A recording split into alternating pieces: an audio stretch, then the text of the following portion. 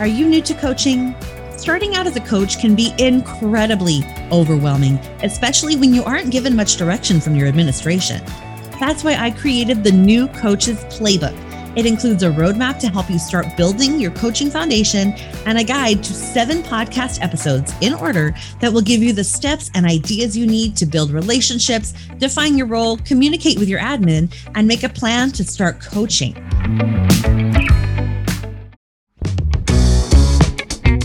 Coach, what's your instructional coaching personality type?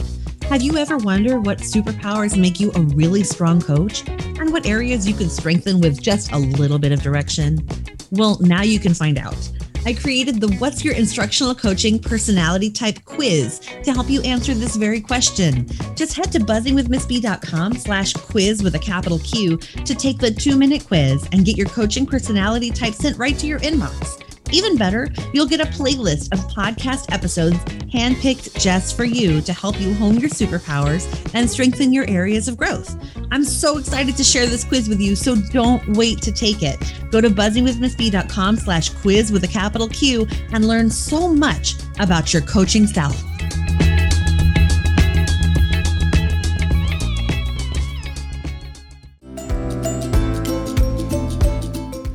You're listening to Buzzing with Miss B, the coaching podcast, where we believe that every teacher deserves a coach, and every coach does too.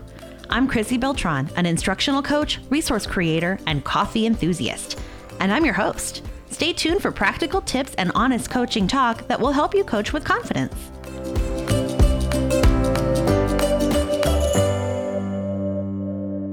Hey, Coach, and welcome to episode 119 of Buzzing with Miss B, the coaching podcast. Today, we're digging into one of my favorite topics. It wasn't always my favorite, but it is now. Planning collaboratively with teachers. This has become one of my favorite topics after years of coaching experience. It used to be my favorite thing to stress about. I want to paint you a picture of my first planning session with a group of teachers when I was a brand new coach, new to the school. It's a true story. My first day of planning PLCs was a disaster, and it made me want to leave coaching and retreat back to my 4th grade classroom where at least I knew what I was doing. It was rough. I had my room set up. I had what I hoped was a collaborative space created with large tables and places for people to put their planning materials. I had made these cute little treats out of Rolos and Hershey Kisses that look like pencils. That is literally where I spent my time preparing for this meeting. I had reviewed the resources that teachers would be looking at, like the district curriculum planning resources. I know what we had gone through in professional development for the past several years in the district, so I kind of felt like we all had a similar idea about best practices. I had some music playing. I had got a basket of snacks from the office, and resources were organized so they'd be easy to access. And so what I envisioned was a group of teachers sharing ideas and each teacher leaving with their own plan that suited their class's needs and their style. I had created a general lesson plan template that was loose enough to be adjusted to meet everybody's needs. Or so I thought, okay. The real answer to that was nope, you did not. That is not the way it was going to work. What actually happened was there was a group of teachers complaining about the lesson plan format, informing me that they had no idea what we were supposed to be doing, and saying that they were confused about, quote, the new practices the district was expecting that I thought had been in place for years. There was no prep done. They had not prepared at all. They did not bring their stuff. They didn't have background on the standards. They didn't have an understanding of the assessment. They had no idea about the framework that our district was using. The year was underway. It was like a few weeks in, and they were already lost. And I felt absolutely obliterated because I was not prepared for that. I was not prepared to work with a group of teachers who I couldn't communicate with effectively because we did not share a vocabulary or have a common understanding of practices. We were all coming from different frameworks, and we didn't know how to get on the same page. And so many teachers were overwhelmed, and we didn't know how to bridge that gap. The demands of the district, they felt like were unreasonably high, and the school had undergone a lot of change. I share a little bit about how those structures for change supported us over time in episode 4, but it was definitely a hard road to walk at first for all of us. So, PLC planning days, which were Tuesdays, quickly became my least favorite days of the week. I felt stressed out, anxious, and I tended to over prepare because at least my preparation was something I could control. Over time, the teachers and I developed a common language and a process for planning together. And honestly, it changed everything. I wasn't as anxious or nervous. And while I still spent a good amount of time preparing, that's just my nature, I didn't feel like we had to be prepared. Had to be so over prepared because if I wasn't, everything would go off the rails. I just wanted to make good use of our time. And that's why I was so prepared. As a literacy coach, I met every 2 weeks with grade levels for 90 minutes to plan for the next 2 weeks of reading and writing.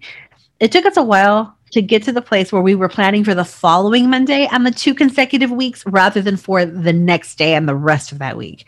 Short notice plans tend to be whatever you can throw together with minimum amount of effort or preparation. And they do happen, but I didn't want that to be our norm, which meant that we had to kind of get ahead in our planning. It seemed impossible because we couldn't even plan for a full 2 weeks. So how were we ever going to get ahead?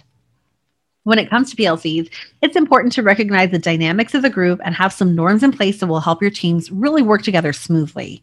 When we just expect that everyone will sort of understand what's expected in that group space, we are often disappointed, and we could avoid so many misunderstandings if we're simply upfront, really upfront and honest about what's expected, and then use that to build norms together as a team.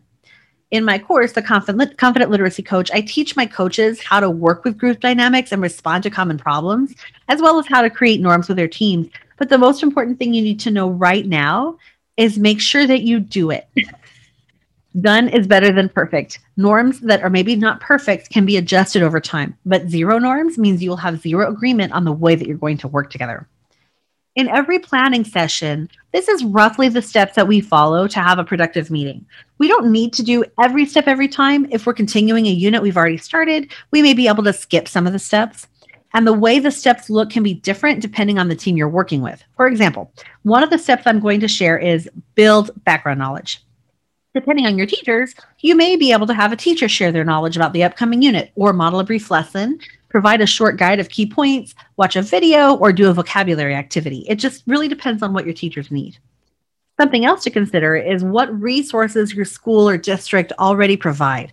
It can be really easy to feel like you have to reinvent the wheel all of the time, but that might not be realistic. And you may already have documents that dig into the standards or disaggregate test questions by standard, or you may not need to create those from scratch if they're already out there.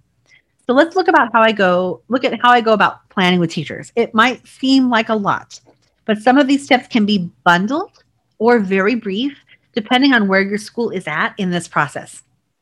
First, we start with the standards. Then we understand the assessment. After that, we build background knowledge. Then we brainstorm learning targets. From there, we brainstorm ideas, and then we sequence the ideas and add detail and resources. So there you go. Have fun planning. I'm just kidding. I know that's a lot. Let's look at each step in the process.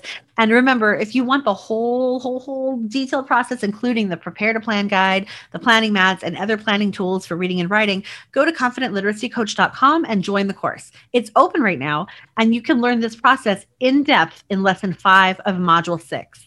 It might be like my favorite module and lesson in the whole thing because it's about working with PLCs to collaboratively plan. And I love it because I feel like I earned it because it was so hard for me at first. And then it became so great. So let's start with the standards. We do this first because it's important to know what it is that we're there to teach. Standards would also tell you about the tools sometimes that you have to use to teach them, such as like number lines or manipulatives or songs or acting out with materials. Together, we review the curriculum and identify what students need to know and do by the end of the unit. Some standards are going to be more essential than others, okay? Maybe they're requisites for something really important, or they're a real challenge and students must master them this year, so you might want to spend a little more time there. In my planning guide, I always mark these with a star. If people don't quite understand them totally yet, you'll be able to address that with the next 2 steps, so don't get too hung up on it. You're going to deeper understand the standards by exploring a couple different things to help you get there. The second step is to understand the assessment. As a coach, I created campus-based assessments that were aligned both to our end-of-year curriculum and the units we were working through per our district curriculum. Making those on the fly was a lot to keep up with. So one year I took the ones that we'd already made and I improved them and revised them. And I made one for each unit for the next year. We even had copies made over the summer so we could just grab and go when school started. We literally had a class set of each assessment copied over the summer, and then I stored them in these big bins in my coaching room, and it was a huge improvement. And I'm so glad we did it. It saved us massive amounts of time, and it gave us a point to start with whenever we're planning for our unit. So we would look over these test questions and the release test questions that aligned with the unit we were starting. Our state, Texas, has free documents at leadforward.com that help you break down the STAR tests. But other states may have some as well that you can grab for free somewhere, or maybe you have to purchase them, but I'm sure they're out there. Before Lead Forward started to provide these broken down questions, I broke the test down myself using an answer key that identified the standards. I took old release tests and I labeled, this is how I did the process. I labeled each question with the standard. Like I literally wrote on the test, and then I cut the questions up and I sorted them into piles. And then I typed each one up, and I basically had 1 page per standard, roughly. It took a while.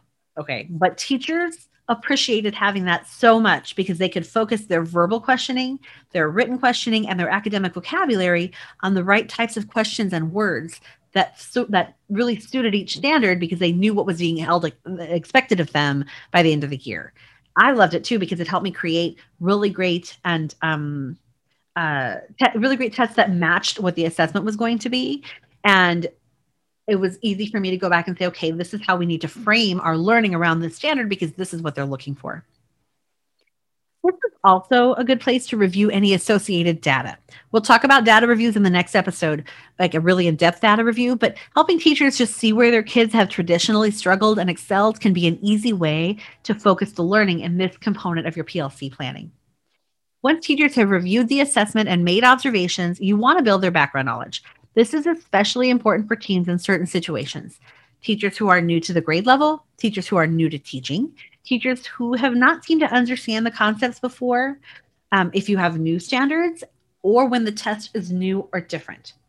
There are several different ways to build background knowledge with teachers, and I actually talk about that in one of the previous episodes on the podcast. We look at how you can build background knowledge and a common language with your teachers. And I feel like it's so essential. That was one of the biggest gaps that I had as a new coach. We were not speaking the same language. We did not share a language. We did not share an understanding of practices. We did not have like a strategy bank. It was just, we were just like starting from scratch.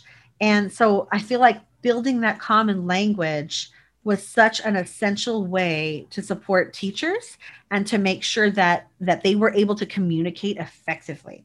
So that episode is episode 13, and you can check that out. That's from season 1 of the podcast, why and how to build content knowledge and common language. So there's some ideas for you in there. But here are a few of my favorites that you can use during your PLC planning process. One of them is called quick intros. It's just the basic things you need to know. This is a simple bulleted list that I would prepare before PLCs with the highlights about the upcoming unit. So for example, in literary nonfiction unit, I'd have a bulleted list of characteristics. I might have a graphic organizer that would work, like a quick sketch of that. I might have a few quick titles that would be helpful. Just basic things people need to know about what you're coming up on. Another way to build background knowledge is with a vocabulary activity. So, for example, a card match with definitions and words that have to be matched up is a good way to have teachers talk about the meanings of academic language, and it only takes a minute. For example, in a poetry unit, I'd provide definitions of the types of poetry that we're about to work with, as well as the structures and features such as stanza, line, and figurative language. You can also use a content building guide, and I have a couple of those in my store that you can check out. They are content building guides for PLCs, and they give you some basic background information. I believe the ones I have are about reading strategies. So you can check those out if that's something that you're focusing on, about comprehension, explicit comprehension instruction. After you build background knowledge, it's time to think about what learning targets kids will need to be exposed to in order to do the learning. So this is about breaking down the standard and thinking about requisite knowledge and skills. Kids who are going to explain the author's purpose for including figurative language will first have to identify the figurative language they find in a poem, and explain what it means. They won't be able to understand why an author might include it if they don't know what it is or what it represents. It's about thinking about the building blocks of the standard and how you can best help kids build their understanding throughout your unit. After you've brainstormed the learning targets, it's time to brainstorm ideas that would help you teach each target in a way that's meaningful and effective. In literacy, we think of mentor texts and engaging activities to help students have anchors for their learning. Incidentally, that's what an anchor chart is supposed to be. It's supposed to come from an anchor activity or a lesson that helps kids go back to that if they're starting to drift away in their understanding and kind of forget. I'm not saying never to use a poster and that they can't have a purpose, but sticking a poster on the wall and calling it an anchor chart doesn't actually anchor anybody to anything. Planning for a subject like reading and writing can be difficult because so much goes into it. I can remember the math people would come out of their planning looking refreshed, and they'd, we introduced a couple of strategies and, we're following these days from the scope and sequence, and it was all pretty much done for them. And I was like, so frustrated because they were using STEM scopes for science. And they were using all this stuff that was pretty much put together. And in reading, I felt like we were building our program, using certain components, smaller components of programs, like a phonics program that was already done. Certain things were already in place, but the bulk of our like shared reading, read aloud lessons, we were developing that from scratch. It was a lot of work. So as you're thinking about your activities, keep in mind where they go in your reading components. If your kids need phonemic awareness activities and you don't have a curriculum, which I recommend that you do, you'll want to have a special spot in your schedule to teach that. If it's decoding strategies, where will that go? Where do your reading comprehensions lessons go? Probably in your read aloud. Regardless of what structure you follow, make sure that your schedule is broken into the components that are essential, and then have your lesson plans reflect those components so people know what they're doing at different times of the day. Once you've got your ideas, sequence them on a calendar with a learning target for each day. Make sure that they are logical and follow a sequence that will help students build an understanding in their brains. Choose your resources and add a little meat to the plans in order to support the teachers in delivering them. I know some people who used to create a whole lesson plan and they would have the questions that they were going to ask in a separate box on the plan. And that never made any sense to me. Why wouldn't you plug in the questions in the place where you're going to ask them in the plan? Like if a question is so essential, you have to write it out verbatim. When are you going to ask it? That's like a time sensitive thing. Are you going to ask it before reading? Are you going to ask it during? Is this a question that you're going to ask kids at the end of the lesson to reflect on what they learned? Plug it into the plans. Do 1, 2, 3, 4, 5 and put it in there. I feel like that makes a lot more sense to me. So make sure your lesson plan is actually going to help the people deliver the lessons, not just a little like check, I turned in a lesson plan so they can get off my back. So those are the 6 steps for planning. And I know it was a lot. You can get all the details in my course at confidentliteracycoach.com. And like I mentioned in module 6, lesson 5. Nope. Yes. Module 6, lesson 5.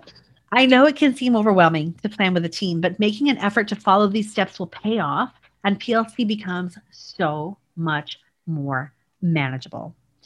So if you're not sure if collaborative planning during PLC is even part of your job, I really want you to check out this free webinar that I have for you at buzzingwithmsb.com/webinar with a capital W to walk you through the process of defining your role so you have clarity and have that conversation with your principal so you know what's being expected of you. Do you plan collaboratively with teachers? I would love to hear from you. Take a quick photo during your next planning session and tag me on Instagram at buzzingwithmsb. I love planning with teachers now, and I cannot wait to see your photos. It's like my happy place. Do you want to learn more? Check out episode 7, Planning Collaboratively Before, During, and After PLC. Learn how to prepare and how to follow up on planning with the before and after steps. Episode 13 is Building Content in Common Language. It's my favorite strategies for building a common language with teachers. And episode 14 is How Aligning Instructional Strategies Can Support Coaching Work. This is a good one. Everybody gets scared whenever we talk about alignment. Everybody's afraid that we're not going to have any originality or independent thought. But aligning strategies is a great way to support your coaching work as well as supporting student learning. So check that one out. Next week, episode 120, we're continuing our monthly focus on what do you do here anyway? By taking a look at data. Data can drive our coaching work, and it's so important that we have a purposeful and useful approach for reviewing data with teachers so that it actually impacts their teaching. So join me next week for this episode that's coming up. And until then, happy coaching.